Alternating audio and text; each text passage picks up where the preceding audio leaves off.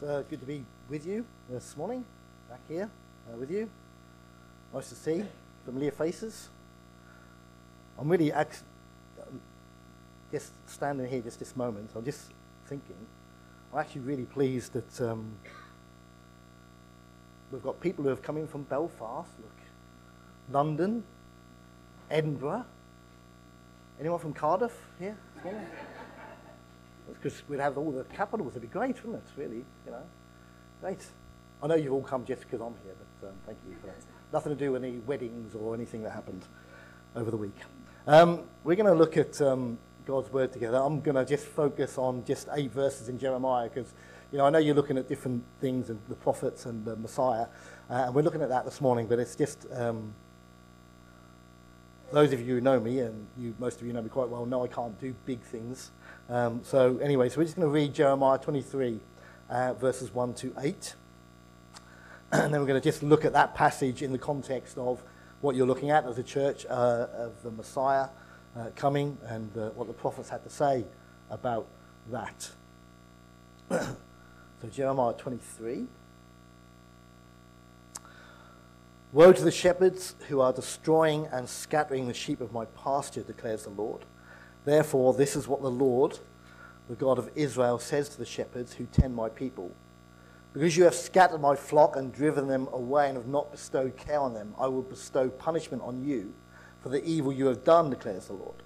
I myself will gather the remnant of my flock out of all the countries where I have driven them and will bring them back to their pasture, where they will be fruitful and increase in number. I will place shepherds over them who will tend them, and they will no longer be afraid or terrified. Nor will any be missing, declares the Lord. The days are coming, declares the Lord, when I will raise up to David a righteous branch, a king who will reign wisely and do what is just and right in the land. In his days, Judah will be saved, and Israel will live in safety. This is the name by which he will be called, the Lord our righteousness. So then, the days are coming, declares the Lord, when people will no longer say, as surely as the Lord lives, who brought the Israelites up out of Egypt. But they will say, as surely as the Lord lives, who brought the descendants of Israel up out of the land of the north, and out of all the countries where he has banished them. Then they will live in their own land. So when I left here in May, things were sort of a bit iffy in our nation, weren't they? Boris was still sort of reigning, if you like. But things have sort of gone really downhill, they were going downhill anyway. But it took quite a dramatic downturn, didn't it, when Boris handed over the reins to Liz. And I know the Bible tells us to respect those in authority over us, which we do, hopefully. But we're going to hold our hands up and say she didn't do a very good job in the very few days that she was Prime Minister. Now she's passed the mantle on to Rishi, and who knows what will happen now. But, when you turn on the news and stuff, it's all a bit doom and gloom, isn't it? Because of all the things that have happened in this past year. A lot in our nation as well. Out of all the developing nations, our nation has sort of seemed to economically be in a worse state than any. Inflation running over 11%. It's all pretty sort of sad and pretty drastic, really. And we all feel that, and we all know that. Because a nation needs strong leadership, doesn't it? As a nation, we need strong leaders. And the people of Judah needed strong leaders as well, back in the late 7th and early 6th century BC. But they didn't have very strong leaders at all. Their leaders were pretty rubbish. And the Bible tells us that. Their land had been attacked several times. God had told them that he would bring judgment in the form of opposing armies. The Babylonians had come. And they'd attacked Jerusalem in 605 BC. And then they came back in 597 BC and attacked Jerusalem again. In 597 BC, Nebuchadnezzar, who was the emperor, the king of Babylon, he set up his own puppet king. So he took the uncle of the previous king, who was called Mattaniah, and he made him king, a sort of puppet king. He changed his name to Zedekiah, but he made him the king of Judah. Zedekiah was just as bad as all the ones who had gone previously. And eventually he decided to rebel against the Babylonians, and so the Babylonians were on their way back. The Babylonian army was on their way back. And God had sent the prophets to warn the people that this was going to happen, and Jeremiah was one of those prophets. He came on the scene when Josiah was the king. Josiah was a good king for the people of Judah, but he died in 609 BC. He was killed in battle. And then the people made Jehoahaz his son, the king. The Bible has this to say about Jehoahaz in chapter 23 of 2 Kings. Jehoahaz was 23 years old when he became king, and he reigned in Jerusalem for 3 months. He did evil in the eyes of the Lord. Then Jehoiakim became king, and he reigned for 11 years. And the Bible says in 2 Kings 23, he did evil in the eyes of the Lord. Then his son Jehoiakim was 18, and he became king. He only was the king for 3 months. That's when the Babylonians came back in 597 BC. And the Bible says he did evil in the eyes of the Lord. And then Nebuchadnezzar set up Zedekiah as the king. And the Bible says Zedekiah was 21 years old when he became king, and he reigned in Jerusalem 11 years. And he did evil in the eyes of the Lord. And this is where our passage comes in Jeremiah 23. Jeremiah had been prophesying and preaching to the people, as Nathan said. But now, this is it. Judgment was coming in real time. The Babylonian army were on their way. Doom and gloom. We think we see doom and gloom when you put the news on. Whoa. Can you imagine watching the BBC News in Jerusalem in 595 BC? You know, pictures of the Babylon, drone pictures of the Babylonian army on their way to Jerusalem. It was all doom and gloom. But God had not abandoned his people altogether. He was teaching them a harsh lesson, but he had not abandoned them. He had not abandoned the faithful remnant. And so he tells Jeremiah to remind the people once again about the Messiah. God had promised the Messiah. And Jeremiah's task was to remind the people once again of the Messiah. So that the people who were waiting for the Babylonian army to come and knew that they were going to take the city, it was obvious. They'd done it twice already. It was obvious that they were going to be defeated. But the people would have hope. And they knew they were going into exile, but they could just live with this hope in their hearts of God's promise that a proper king, a new king, a real king, a king who would reign and reign justly and wisely was promised by God. And in fact, these promises in Jeremiah 23 are still promises for the people of God today, for us, if you're a person of God today. Because it's clear when we look at this that not all the prophecy in Jeremiah 23 is yet to come to pass. Some of it has, some of it has not. So these people lived in a broken nation in 595 BC, and they had this promise. Now, however much we like to not admit it and say it really, we live in a broken nation, don't we? 2022. And this promise is as much for us as it was for those people in Jerusalem. So we're going to look at this passage. It's about the Messiah. You know it's about the Messiah, otherwise I wouldn't be talking about it, because that's what you're doing as a series. And in this passage, Jeremiah reveals 3 things about the Messiah. He reminds us, or tells us, that the Messiah is a righteous branch from David. He also tells us that the Messiah is a king who will reign wisely, and also the Messiah is called the Lord our righteousness. So our first point this morning is the Messiah is a righteous branch from David. Verse 2 of chapter 23 says this, therefore this is what the Lord, the God of Israel, says to the shepherds, that's the leaders who tend my people. Because you have scattered my flock and driven them away and have not bestowed care on them, I will bestow punishment on you for the evil you have done, declares the Lord. That sort of sums up Jeremiah's message, really, in a nutshell. It's going to be terrible, guys. Judgment is coming upon you. And that judgment is coming in the form of the Babylonians. You don't want to know that. But it's coming. But when you think about this judgment that was coming from God, and God promised this judgment was coming.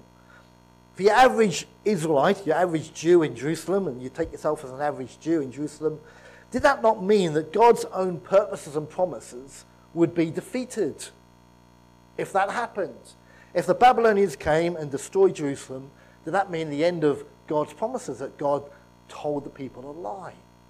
Because God promised King David that his kingdom would last forever. And this was passed down the generations. So in 2 Samuel 7, verses 11 to 16, this is what David, the king at the time, was told. The Lord declares to you that the Lord himself will establish a house for you. When your days are over, so when you die, and you rest with your ancestors, I will raise up your offspring to succeed you, which was Solomon, your own flesh and blood, and I will establish his kingdom. He is the one who will build a house for my name, the temple, and I will establish the throne of his kingdom forever. I will be his father, and he will be my son. When he does wrong, I will punish him with a rod wielded by men, with floggings inflicted by human hands. But my love will never be taken away from him, as I took it away from Saul, whom I removed from before you. Your house and your kingdom will endure forever before me. Your throne will be established forever, God told King David. But if Jerusalem was destroyed and all the people taken away, how could that be? The people were no doubt thinking this when the Babylonians were on their way. So God tells Jeremiah, remind the people this. The days are coming, declares the Lord, when I will raise up to David a righteous branch, a king who will reign wisely and do what is just and right in the land. A king is still coming, Jeremiah tells the people. It's not the end. This is not the end. This king will be a branch. Now, that's an important word in the Old Testament for the Jews. Later in Jeremiah, he writes this in chapter 33. In those days and at that time, I will make a righteous branch sprout from David's line. He will do what is just and right in the land. I believe you have Zechariah next week. Is that right, David? Yes. Zechariah 3 verse 8 says, behold, I will bring my servant the branch. Isaiah 11 verse 1. I don't know if Matty mentioned this last week, because I know Matty did Isaiah. But God said, a shoot will come up from the stump of Jesse. From his roots a branch will bear fruit. So the promise of a branch. Now why a branch? That was so that the people would understand that the line of David would not be broken. That the promised one to come, the Messiah, would be able to take his lineage all the way back to David. He would be rooted in David. That's what that is all about. It would be the credentials of the Messiah, if you like. Now, about 600 years before Jesus was born, a man named Siddhartha was born in Nepal. We know him as Buddha. Buddha came and he had many things to say about how you should live your life and how to live a decent life and so on. And when he died, a religion sprouted from his teachings. But hundreds of years before Buddha was born, no one said, this guy is coming. No one said who he would be. No one said what he would teach. No one said how he would die. He just sprang up out of nowhere, taught for a little while, and died. That was it. That's not the promise of the Messiah for the people. The Messiah was promised to have this lineage that goes all the way back. He'd be rooted in the Old Testament. And that, as we know, is who Jesus is. It was one of the commentators that I read said this. It's so that people knew that when the Messiah come, he wouldn't just say, ta-da, I'm the Messiah, guys. No, they would know who he is, because he'd be able to say, I am from the line of David. You can trace my lineage all the way back to the king, which makes me a king. I am the king, descended from David. And I know you know this because this is the point of these messages. But it's important that we understand that. It's important that we know that Jesus is rooted in the Old Testament. The New Testament starts like this. This is the genealogy of Jesus the Messiah, the son of David, the son of Abraham. We take him all the way back. Jesus just didn't spring on the scene and say, "Hi, I've come to teach in Nazareth." We could take his lineage all the way back. And that's really important. When Pilate had Jesus crucified, he had a sign displayed, didn't he? "This is Jesus, the King of the Jews." It was meant to mock Jesus and mock the people.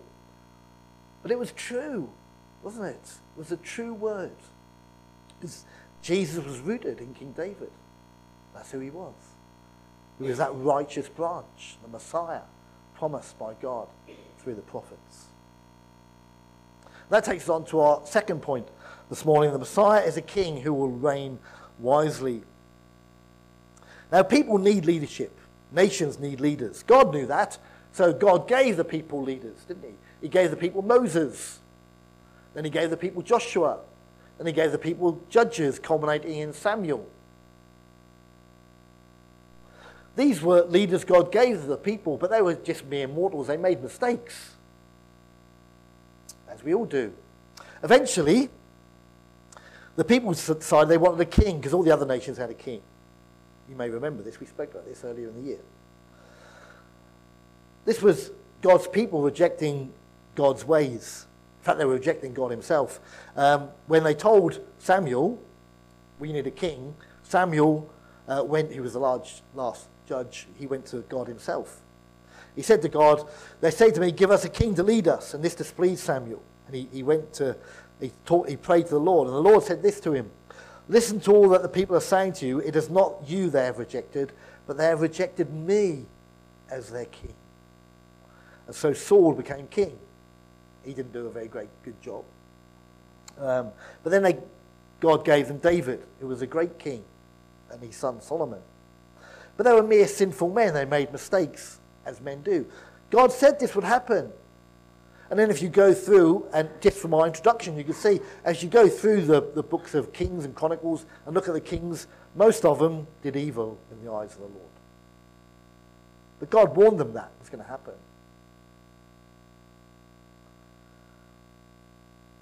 Now the people are in Jerusalem. Go back to that. You're there in Jerusalem. You're waiting for the Babylonians to come. And it's clear, isn't it, that kings just don't cut it. Kings, they're selfish, they're petty. They have their own ideas, which are very often not the ideas of the people. They have their own agenda. It's the bad shepherds that have brought the Babylonians and the rejection of God. So God promises the people, "I'm going to give you a king who will reign wisely and do what is just and right in the land." Because none of the other kings did, really. A few of them, Josiah, Solomon, David, but not many of them. This would be a king unlike any earthly king that ever had or knew. A wise king, a king who would bring security and peace to the nation. Isaiah spoke of this king. Isaiah 9, verse 6 and 7. "For to us a child is born, to us a son is given, and the government will be on his shoulders. And he will be called Wonderful Counselor, Mighty God, Everlasting Father, Prince of Peace. Of the greatness of his government of peace there will be no end. He will reign on David's throne and over his kingdom, establishing it and upholding it with justice and righteousness from that time on and forever. The zeal of the Lord Almighty will accomplish this." A king, Isaiah said. Daniel said the same. He was given authority, glory, and sovereign power. All nations and peoples of every language worshipped him.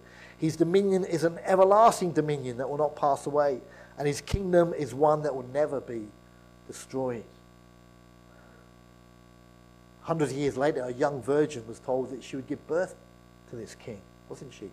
Luke 1, 30 to 33. An angel said to her, "Do not be afraid, Mary. You have found favor with God. You will conceive and give birth to a son, and you are to call him Jesus. He will be great, and he will be called the Son of the Most High. The Lord God will give him the throne of his father David, and he will reign over Jacob's descendants forever. His kingdom will never end." A king is going to be born to you. The Magi left their homes. Why did they leave their homes? They left their homes to find a king, didn't they? Matthew 2, verse 1 and 2. After Jesus was born in Bethlehem in Judea during the time of King Herod, the king, Magi from the east came to Jerusalem and said, "Where is the one who has been born King of the Jews? We saw his star when it rose, and we have come to worship him." When Jesus began his ministry, he met a guy called Nathanael. Nathanael said to him, "Rabbi, you are the Son of God. You are the King of Israel." And eventually, Jesus himself declared that he was that king. When he'd been arrested, and he was there at his trial. In John 18 says this, Pilate went back inside the palace, summoned Jesus and asked him, "Are you the king of the Jews?" "Is that your own idea?" Jesus asked. "Or did others talk to you about me?" "Am I a Jew?" Pilate replied. "It was your people and your chief priests who handed you over to me. What is it to you? What is it you have done?" Jesus said, "My kingdom is not of this world. If it were, my servants would fight to prevent my arrest by the Jews. But now my kingdom is from another place." "You are a king then?" said Pilate. Jesus answered, "You are right in saying I am a king. In fact, for this reason I was born, and for this I came into the world, to testify to the truth. Everyone on the side of the truth listens to me." I am the king, Jesus said. Now, of course, people will argue, whoa, wait a minute. Jesus, he didn't reign. He didn't sit on a throne. He didn't reign while he lived. He was born as in a poor household, lived a very poor life, died on a cross as a criminal. He didn't reign at all. But all the way through this kingdom we've talked about that's going to be established, there's very important words when the prophets talk about this kingdom. It's a kingdom that lasts forever, established forever. And one day, I'll take you back to Revelation, that kingdom is going to come in its fullness, isn't it? Revelation chapter 19 says this, verse 11 to 21. "I saw heaven standing open, and there before me was a white horse, whose rider is called Faithful and True. With justice he judges and wages war. His eyes are like blazing fire, and on his head are many crowns. He has a name written on him that no one knows but he himself. He is dressed in a robe dipped in blood, and his name is the Word of God. The armies of heaven were following him, riding on white horses and dressed in fine linen, white and clean. Coming out of his mouth is a sharp sword with which to strike down the nations. He will rule them with an iron scepter. He treads the winepress of the fury of the wrath of the God Almighty. On his robe and on his thigh he has his name written, King of Kings and Lord of Lords. When Jesus returns, he will come in justice to rule, rewarding the faithful and bringing judgment on those who have refused him and refused God. He's the king that Jeremiah speaks about in Jeremiah 23.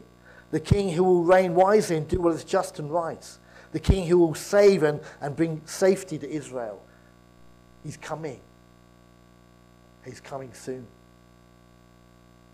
And he will reign forever with unwavering wisdom. The Messiah, the king.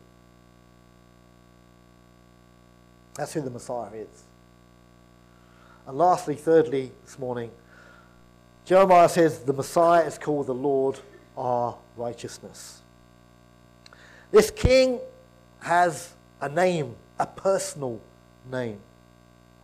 Jehovah Sidkenu.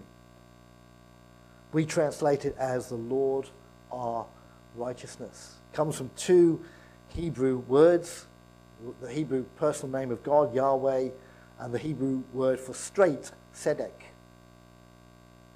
It's important to understand the context of this in Jeremiah, and in Jeremiah 23 especially, because Nebuchadnezzar took Mattaniah and changed his name to Zedekiah, which means God is righteous. Whether Nebuchadnezzar was having a bit of laugh on the Jews because judgment was coming from God and the Babylonians were the one who were bringing that judgment, we don't know. But he changed his name to that. God is righteous, but Zedekiah was not a righteous man. But the Messiah would be, the king who was coming would be, the promised king would be the Lord our righteousness. This was God's promise. God had told the people right from the very beginning that to be straight, to be right was very important. He gave the people rules, laws. The church where we are at the moment, we've been going through Leviticus. All those laws about being straight. That's all about tzedek. This is it, being straight before God. But of course, people couldn't be straight before God. That's why God gave the sacrificial system. Job said, how can a mere mortal be righteous before God? The psalmist, David, writes this, the Lord looks down from heaven on all mankind to see if there are any who understand, any who seek God. All have turned away, all have become corrupt. There is no one who does good, not even one. All have turned away, all are corrupt. No one does good, not even one person, not even me who's writing this psalm, David says. Paul plucks those words from Psalm 14 and places them in Romans 3, closely follows that in Romans 3:23 with the words, for all have sinned and fall short of the glory of God. God required his people to walk in righteousness, to be straight.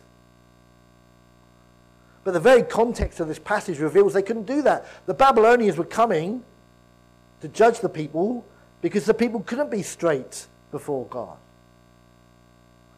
Daniel was one of the young men taken away in the first, we think probably the first invasion of the Babylonians in 605 BC.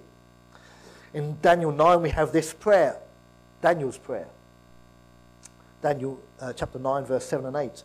Lord, you are righteous, but this day we are covered with shame.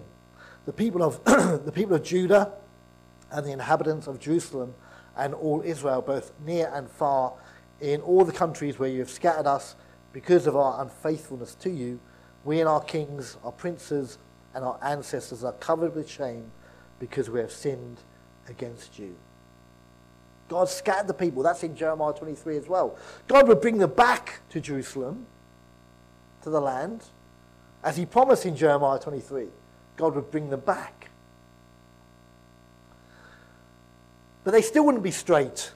They still wouldn't be able to be righteous. They needed a king with the name Jehovah Tsidkenu.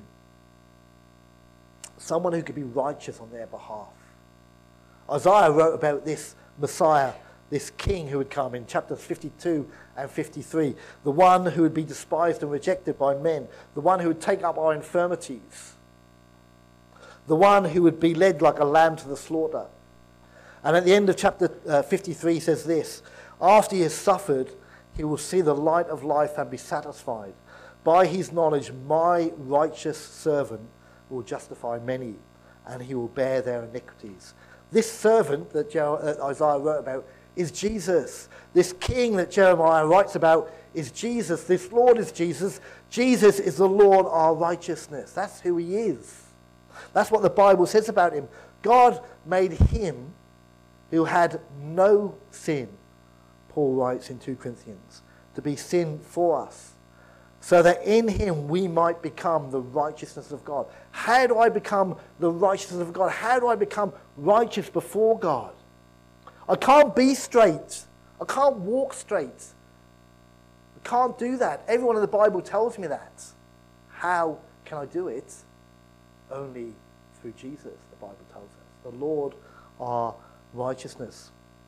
Paul contracted all that theology in the Bible down to that one sentence. God made him who had no sin, Jesus, to be sin for us, so that in him we might become the righteousness of God. God promised one who would walk straight on my behalf. The Son of God himself, Emmanuel, God with us, the Messiah. Jesus was perfectly righteous. Perfectly righteous for me. Perfectly righteous for you. And if we have faith in him, that righteousness is given to us through the grace of God. In between Paul quoting David from Psalm 14 and writing, "For all have sinned and fell short of the glory of God," in Romans chapter 3, he says this, therefore, in verse 20, "Therefore no one will be declared righteous in God's sight by the works of the law." No one's declared righteous by all the things that you do. Everything that you do, you aren't declared righteous before God. I said this yesterday at the wedding, Tom and Molly. Doesn't matter what you do, no matter how many songs you sing, how many PowerPoints you read, how many notes you take, how much Bible reading you do, how many songs you play, how many sermons you preach, how many prayers you pray. All that work will never make you righteous before God. It's a product of righteousness, but it won't make you righteous. That's why Paul had to write after he wrote that in Romans 3:21 and 22. "But now, apart from the law, the righteousness of God has been made known, to which the law and the prophets testify. This righteousness is given through faith in Jesus Christ to all who believe." The Lord our righteousness. Again, yesterday at Tom and Molly's wedding, we thought about two scriptures from Isaiah. I'll read them again. Isaiah 64:6. "All of us have become like one who is unclean, and all our righteous acts are like filthy rags. We all shrivel up like a leaf, and like the wind our sins sweep us away." But then Isaiah 61:10 says, "I delight greatly in the Lord. My soul rejoices in my God. For he has clothed me with garments of salvation, and arrayed me in a robe of his righteousness. As a bridegroom adorns his head like a priest, and as a bride adorns herself with her jewels." So does God see my filthy rags? Does God see my filthy rags? No, he doesn't. He doesn't see my filthy rags, not at all. Why doesn't he see my filthy rags? Because I've been given this robe of righteousness through faith in Jesus Christ. Praise God. Gifted to me through faith. A gift of God to me, to you. Why? Because Jesus is the Lord our righteousness. That's why. That was God's promise to the people. These people had to try and understand this. They would never see it for themselves, but they had to have the faith to believe that it was going to happen. Just like Abraham had faith all those centuries beforehand, and it was credited to him as righteousness. These people had to have that same faith. They had to believe that the Messiah was going to come, he would be called the Lord our righteousness, and he would make them righteous if they just believed in God's promises, just as Abraham did. And that's God's promise still today. Here we are, we're 2,500 years later, it's still God's promise to the world, isn't it?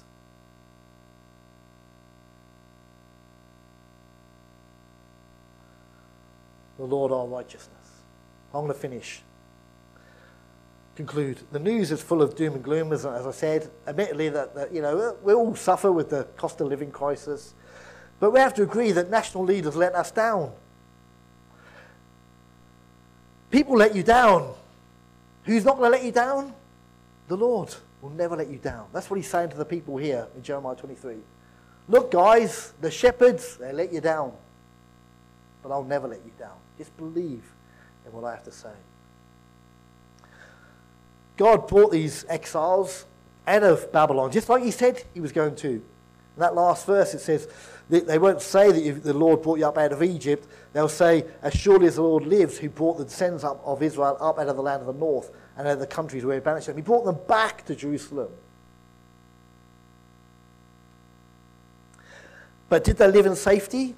Because he promises that in those days, Judah, when this king is reigning wisely, Judah will be saved and Israel will live in safety. Or did the Jews live in safety? Did they? No, they did not. It wasn't long before Alexander came across, didn't he? Alexander the Great. And then, of course, when Jesus was born, they were an occupied territory by the Romans. The Romans would eventually destroy Jerusalem again and disperse the people.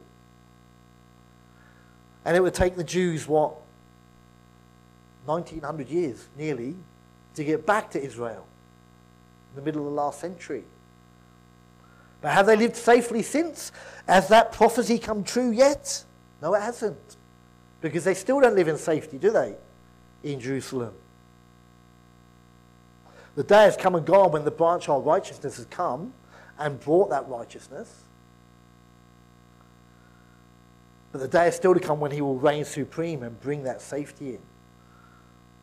For Israel, the church, the spiritual people of God, that's who he's talking about. That's me, that's you if you make up the church. We are in a season when we celebrate the first Advent, but this is looking to the second Advent of Jesus Christ, isn't it? Which we should always be doing. We should be living in that all the time. And in our dark days in which we live, doom and gloom everywhere, this is where we pin our hopes, don't we? I am not pinning my hope on Rishi getting inflation down to 6%. Ooh. I'm not pinning my hope on England winning the World Cup. I'm not pinning my hope on anything like that. I'm pinning my hope on Jesus coming back, the Lord my righteousness returning, and bringing in this kingdom that Jeremiah all those centuries ago spoke about. And to be part of that kingdom, you have to be able to say, personally, you have to be able to say, the Lord is my righteousness. Just like I can. I can say to you this morning, God doesn't see my filthy rags. It's not a filthy rag, by the way. I'm not bemoaning my wife's cleaning skills. But God doesn't see who I am, doesn't see how sinful I am. He sees my robes of righteousness because he sees me in Jesus. And he needs to see you. Do you have that faith in Jesus today? If you do, then hallelujah, praise God, celebrate, rejoice in that. Be excited about it. And that's where you pin your hope. All your hopes are pinned on that the Lord is your righteousness. And it doesn't matter what happens. God is coming back. Jesus is coming back for you.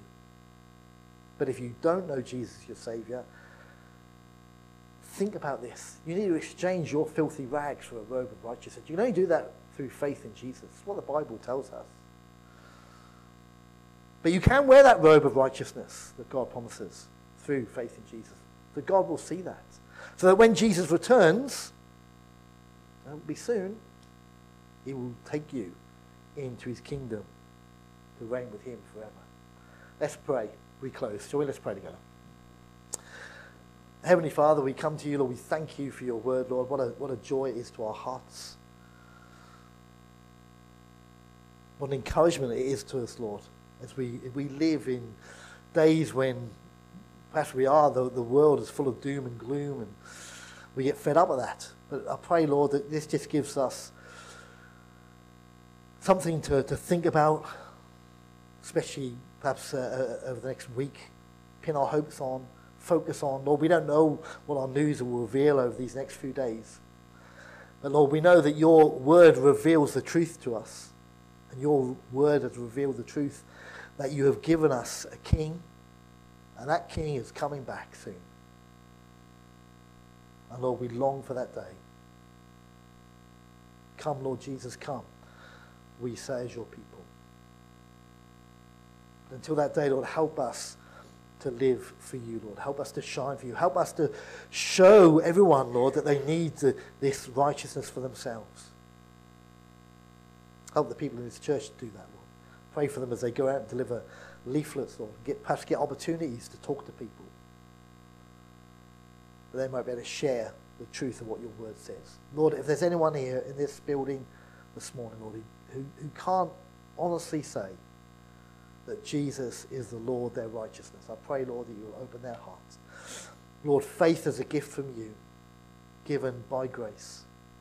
And we look to you, Lord, to bring salvation into people's hearts before Jesus returns, Lord. Lord, be with us as we just have fellowship, tea and coffee, Lord. Be with the church family as they meet again this evening around your word. I pray, Lord, that as we go into this Christmas season, Lord, whatever church we're part of, whether it's here in Sunderland, whether it's in Belfast, Edinburgh, London, whether it's in Ipswich, wherever that church might be, Lord, I pray, Lord, you will help us to proclaim your name and the truth of what this season means for us as your children. For I pray this in Jesus' name. Amen. Amen.